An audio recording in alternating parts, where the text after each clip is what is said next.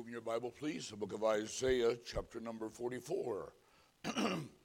Isaiah, chapter number 44. I'm thrilled to be here. I really am. I look forward to this. Kind of like a reunion, kind of like family. Really it is. You people are my brothers and sisters in Christ. And Pastor reminds me a lot of my retarded grandfather, so it's just kind of like family when I come here, and I'm used to it, but I love this place. I mean it, I really do. I love your pastor. Folks, listen to me. I hope you'll invite, you'll pray and pray and pray and ask God to use you. Well, I'll leave it up to somebody else. No, you know people nobody else in this church knows. Yeah. You know people that no other Christian knows anywhere. Think of it. You're the only person between that unsaved person and hell. Baseball, somebody fails, somebody comes off the bench. Talking about souls. If you fail that friend, more than likely today in America, there's no one to come off the bench and take your place and tell that person how to be saved. Let's make it a week of impact. Pray, invite, blackmail, kidnap. I don't care what you do, okay? But bring somebody this week to revival. Look in your Bible. Isaiah 44, verse number 13. The carpenter stretches out his rule. He marked it out with a line, fixed it with planes, marked it out with a compass, marked it after the figure of a man, according to the beauty of a man, where may in the house. Heweth him down cedars, and taketh the cypress, and the oak which he straighteneth for himself among the trees of the forest. Plieth an ash, and the rain doth nourish it. Then shall it be for a man to burn.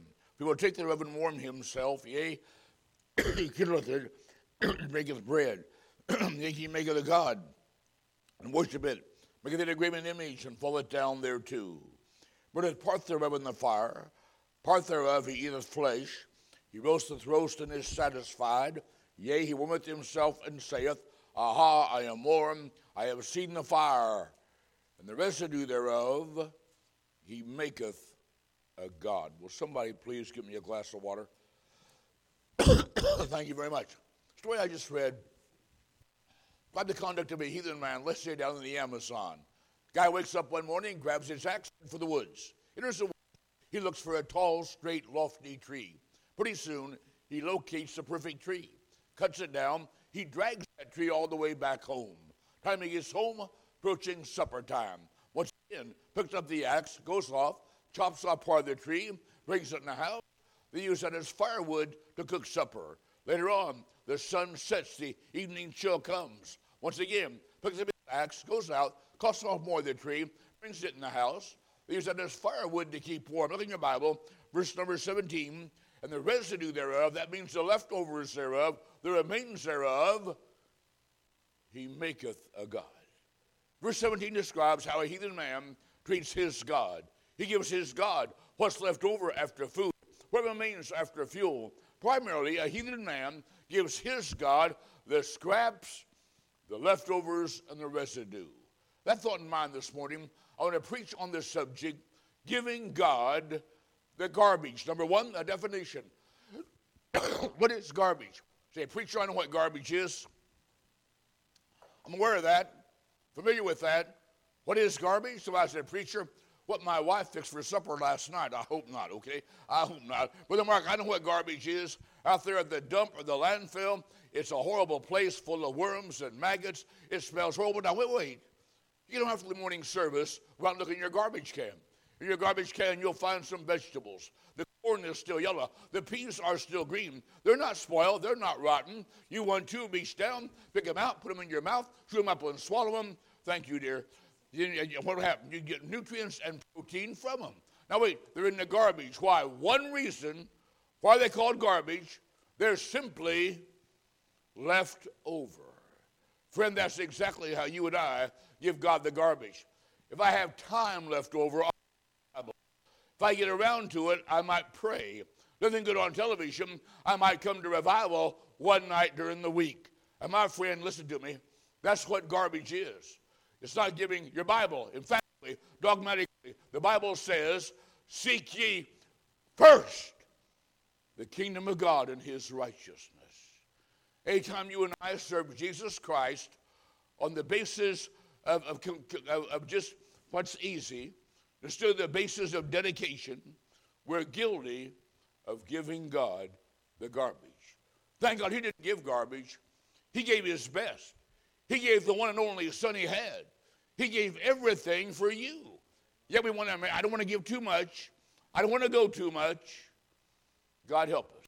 When they pulled Christ off that cross, took the nails out, he gave his body, his soul, his blood, his spirit. When they pulled Christ off, he was just a frame of a man, nothing left inside. If we play the game, what's Christ really worth to you? Is he worth anything at all? Or are you guilty of giving God the garbage? Number one, the definition. Number two, what dimensions? There are two areas I want to talk about today that we're guilty, Joe Mark included, of giving God the garbage. Two areas. Number one, first of all, in regard to our time. Ever said this? I know I should read the Bible, but I don't have time. I know I should go to church on Sunday night, but I don't have time. I know that there are activities I should do for God, but I don't have time. Time out, okay? Your Bible says it was God that put 24 hours in a day. See, when you say I don't have time, what you're doing is you're blaming God. Boy, Brother Mark, God put 50 hours in a day. I read my Bible through every week. No, don't give me that. That's not true. It's not a time problem. It's a priority problem. See, you've always got time for your wife. Why? You better have, amen, because you love her. Yeah. Isn't it strange?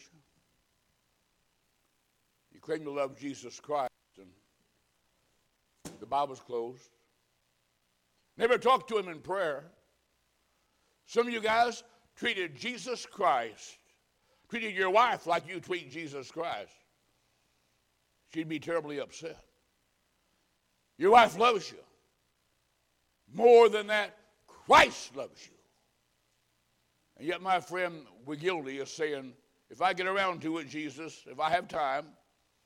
No, my friend, Bible, I'll tell you again, seek ye first the kingdom of God and his righteousness. That is the word of God. Turn your Bible, if you would, please, to Psalm 119. I love this psalm. In every verse in this psalm except 3, the Bible's mentioned, Psalm 119. I'm going to point out a certain aspect of this today. Don't get nervous. I'm not going to touch on all 100 and some verses, but just 5 or 6 verses, okay? So settle down. You won't miss lunch, because I don't want to miss lunch either. Amen. Here we go. Look in your Bible, Psalm 119, verse 25. The psalmist said, my soul, what's the wording? Cleaveth unto the dust. He's stuck in the dirt. Depressed, discouraged, defeated. But now wait, read further. The next word, my friend, is quicken. What's that word quicken mean? It means literally revive. The same word is translated revive, is revive, quicken. Now watch it. My soul cleaveth unto the dust. What's the answer? Quicken. Revive me, O Lord. How? According unto thy word. What do? He got the Bible out.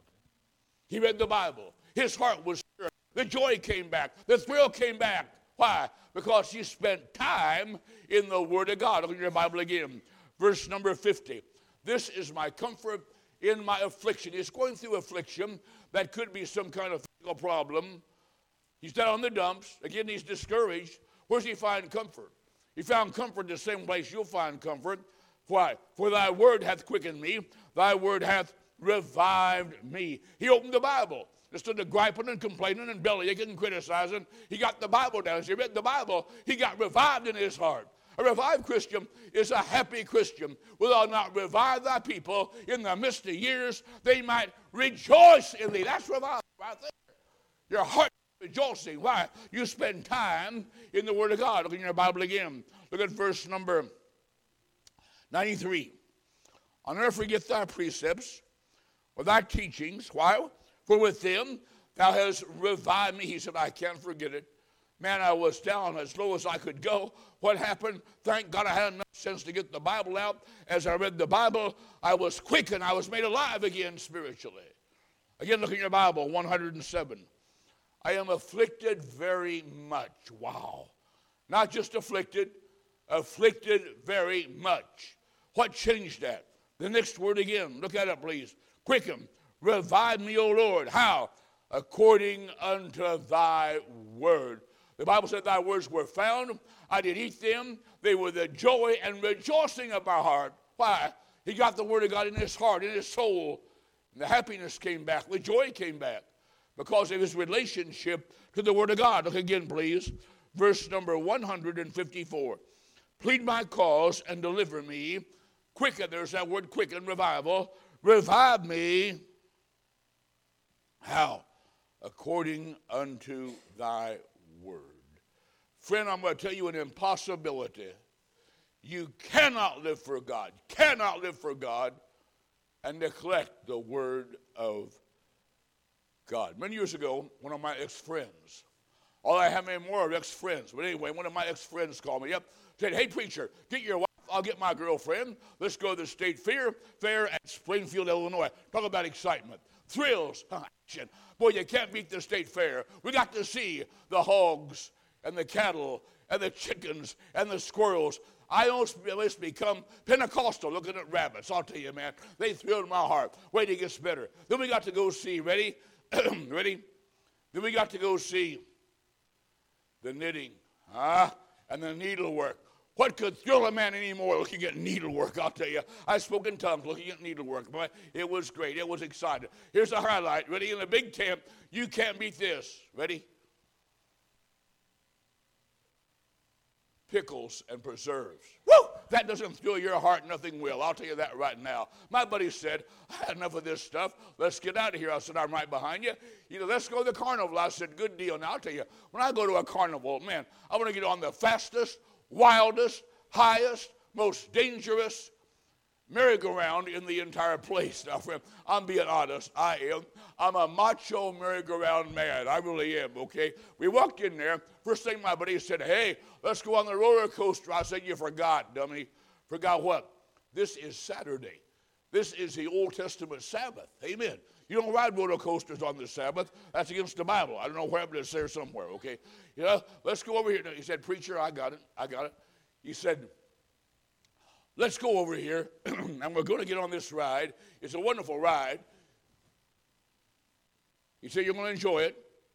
He said, it's called the Mad Mouse. I said, the what? He said, the Mad Mouse. We went over. First thing is this. We get in these little cars. They weren't made for you and I, buddy. No. We get in these little cars. Listen, when you're my cars, all right? We got these little cars. Guy came up, put a metal bar across my body and locked me in. I thought, this baby's got some centrifugal force, man, I'll tell you. All of a sudden, it starts to move. We go up an incline about like that. We get to the top. The thing stops.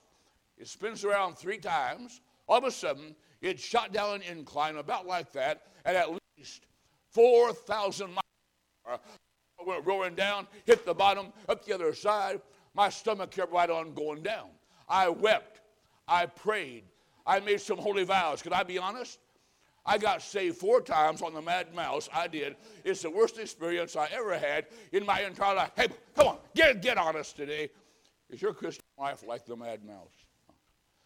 You serve God a while and quit, break a habit, fall back into it, intend to witness, and you crash and it goes to hell. Why? Why is there so much vacillation, fluctuation in our lives as Christians? There's one reason. Get a hold of it. One reason. We got time for everything, everybody, except the only thing that brings spiritual maturity. That is the Word of God. If you're too busy for the Bible, get rid of some junk. Let God work in your heart through this book. Stir your soul and make something powerful and pungent out of you, my friend. Yes, the dimension. The first one, we give God the garbage of our time. You say, preacher, you don't understand. I got a wife. I got a home to take care of. There are things I like to do. I don't have time to read my Bible. Now, wait. Imagine every day you read your Bible and prayed. I'll put them together. 15 minutes.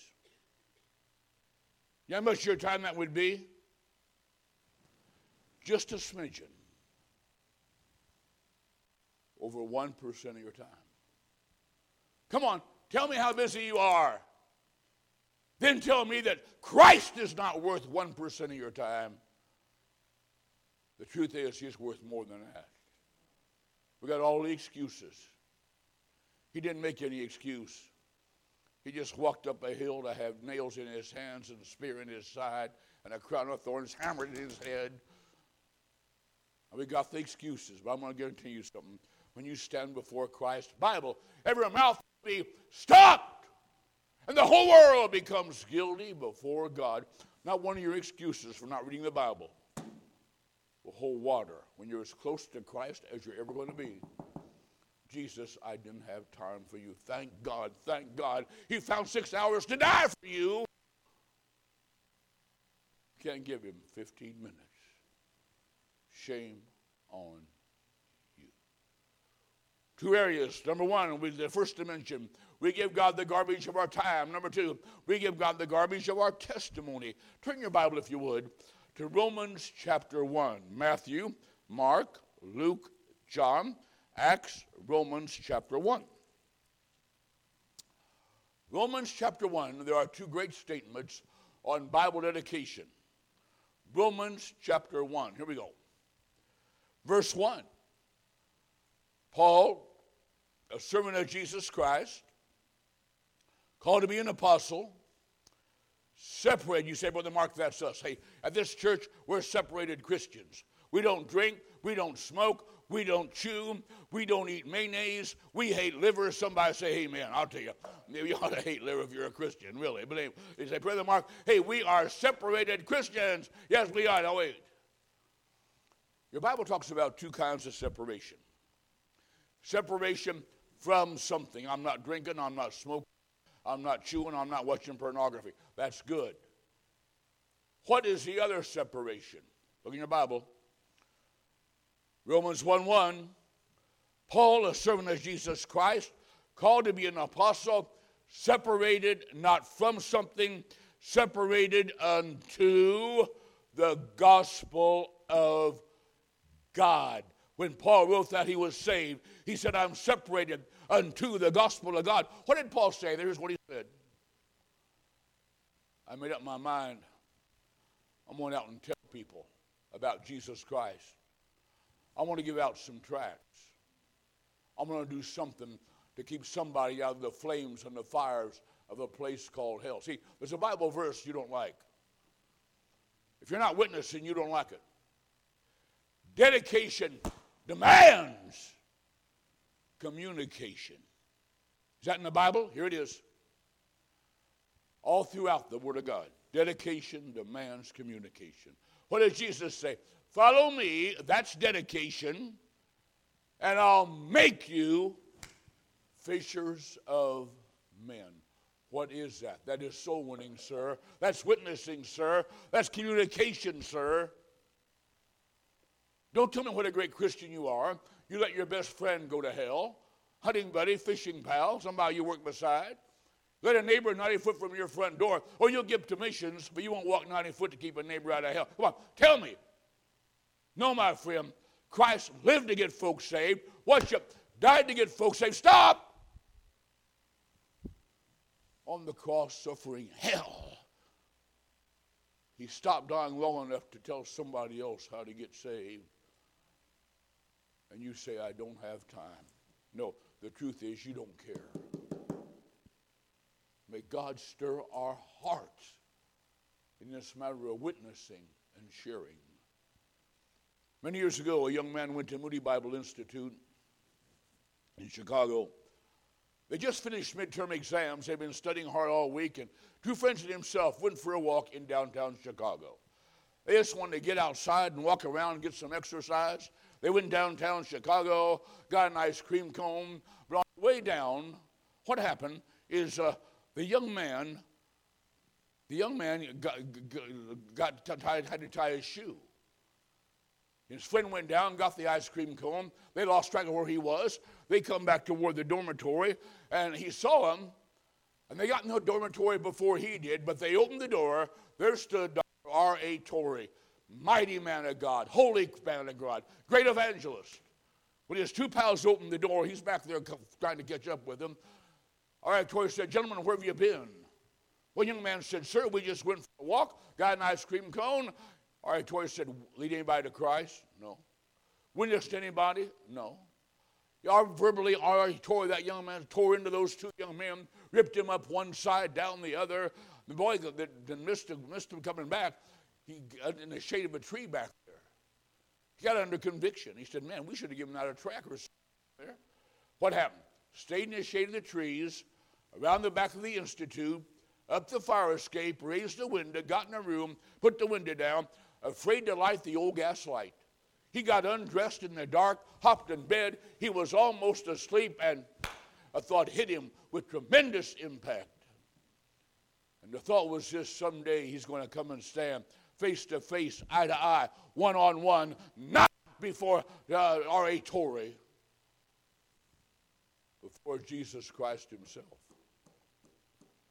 And that day there'd be no hiding, there'd be no fire escapes, there'd be no trees. Alone before Christ, Christ saying, I died, I suffered their hell. I asked you to do was simply tell them, and you wouldn't do it. Dedication demands communication. Number one, a definition. What is garbage? Number two, the two dimensions. We give God the garbage of our time, the garbage of our testimony. We're embarrassed about Jesus Christ. Number three, and I'm through, the divine direction. You say, preacher, I'll be honest this morning. Some areas of my life, maybe you mentioned it, maybe something else in my life, but there's some changes I need to make. What do I need to do? The divine directions, look in your Bible. Go back to Isaiah 44. Please turn back there. Isaiah 44. Verse number 22. Isaiah 44, verse number 22. God said, I have blotted out as a thick cloud thy transgressions, as a cloud thy sins. Return unto me. What did God say? Get up. Get up out of the stench and the decay and the rottenness. Stop wallowing in the filth. Get up. Come on back home. I like this. Amen.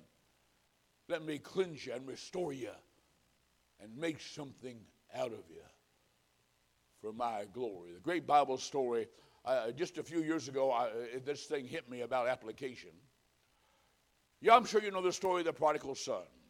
Young man leaves home, goes in a far country, winds up in the hog pen, eating hog food and wallowing with the hogs. Does he come to himself and said, this will I do. I'll arise, go to my father, and say unto him, here's this, he's going to my father. I have sinned against heaven in thy sight. I no more worthy to be called thy son. Make me as one of thy hired servants. He said, I'm out of here. Thank God he left the hog pen.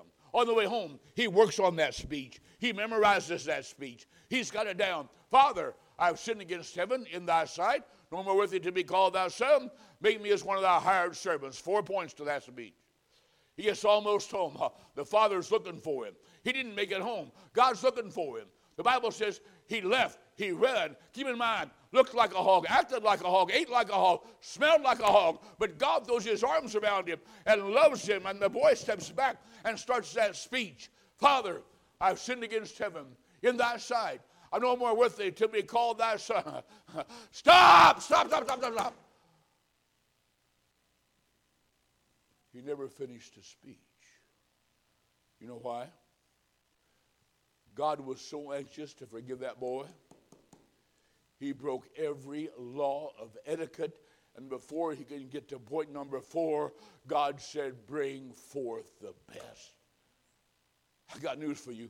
You take one step back toward God today, he'll meet you before you take step number 2. He didn't throw it in his face. He loved him. He forgave him. All he wanted to say was, I've sinned. That's it. And the same thing's true in your life.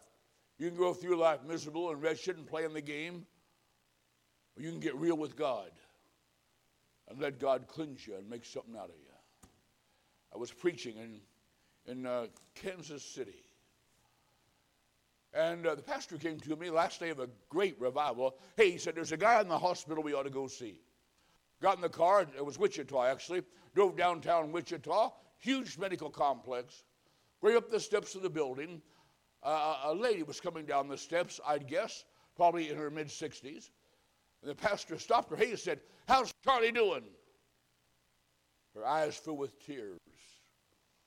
With much emotion, she said, preacher, 3 doctors come in the room, examined my husband, most me out in the hall, said, man, we got to prepare you. There's no hope. Maybe at the most, Charlie has 3 days to live at the most. Pastor said, is Charlie a Christian? She said, I don't know. I've asked him, claims to be saved, never reads the Bible, never prays, never goes to church. I don't know. On the steps, we bowed our heads, had a word of prayer. Preacher and I went in that building up to intensive care, walked down a long row of cubicles. Come to a certain cubicle. We walked in by the bedside. As I looked down, I saw a man lying on the bed. It was almost like looking in the face of a skeleton. He was being fed intravenously, had a plastic hose inserted in each nostril. I thought he was asleep, but very quietly, the pastor said, Charlie, are you awake? The man's eyelids fluttered with those sunken eyes. He looked up, and the pastor said, don't say a word. Charlie, I got to give it to you straight, buddy. Play day is over. The doctor says maybe at the most, you've got 3 days to live, maybe not that long. So now, sir, if you're ever honest, be honest now. Charlie, are you certain you've accepted Christ? Are you sure you're on your way to heaven? All of a sudden, I saw that man struggle. I heard a raspy noise as he gasped for a breath of air. And just a whisper, he said, I'm trusting Jesus. Pastor said, amen, Charlie. Pastor's reading some scripture. A nurse stepped in and said, Pastor, excuse me, you have an emergency phone call. The pastor left the room. Through that bed, as I looked down, man was shaking and sobbing, big tears running down his cheeks, on his chin, on his gown. I leaned over him. I said, sir, could I get you a drink? Anything at all I could do for you? Again, that body shook and trembled, and I heard that raspy noise as he struggled for a breath of air. And just a whisper, he said, no, sir, it's my life. What happened next, once you see it, you'd never forget it. You'd never forget it. A third time, I saw that man start to struggle. I'm sure with much effort and great pain, all of a sudden, he just sat up in bed. When he sat up in bed, he looked toward heaven, threw both arms in the air. I couldn't believe it. He just screamed out. He said, wasted! Then he sobbed and said, wasted, and fell back on the bed and wept and sobbed and shook. He said, what happened? I'll tell you what happened. God said he was a teenager. Went through life and gave Jesus Christ the garbage and the filth and the leftovers. And that's not the end of the story. 2 days later, Charlie died. The Bible says the day is coming when you and I, just like Charlie, here's the Bible, every one of us, that's Christians. You can't escape it, buddy. You can lie about it, put it off. You can't escape it. Every one of us will give an account of himself unto God. You'll stand alone before Christ. In that day, you'll open your mouth. In that day, no excuses, no lies. In that day, it'll be truth. And what happens? All the saints of all the ages will be watching you. Think of it. People that died for Christ will be there. And they'll think, what a sissy. He wouldn't even live in America for Jesus Christ. Wow. Wasted. Wasted. Wasted. How sad. Wasted suffering of Christ. How sad. Wasted opportunity to reach the only person you know that no other Christian knows. How sad. How sad. This morning when you walk out that back door in your life, Jesus Christ is one of two things if you're saved. In some lives, he's Lord. You're not perfect, I know that. But you're reading your Bible, you're praying, you're trying to witness, you're trying to live for him. Can I be honest? All Christ is in some lives today, Jesus Christ is simply the garbage collector. Why? All he gets is the garbage, the scraps, the leftovers. On some things I might be wrong, buddy, on this I'm 100% right. Jesus Christ deserves more than garbage today. He deserves everything we have. Will you bow your head for prayer, or heads are bowed, or eyes are closed?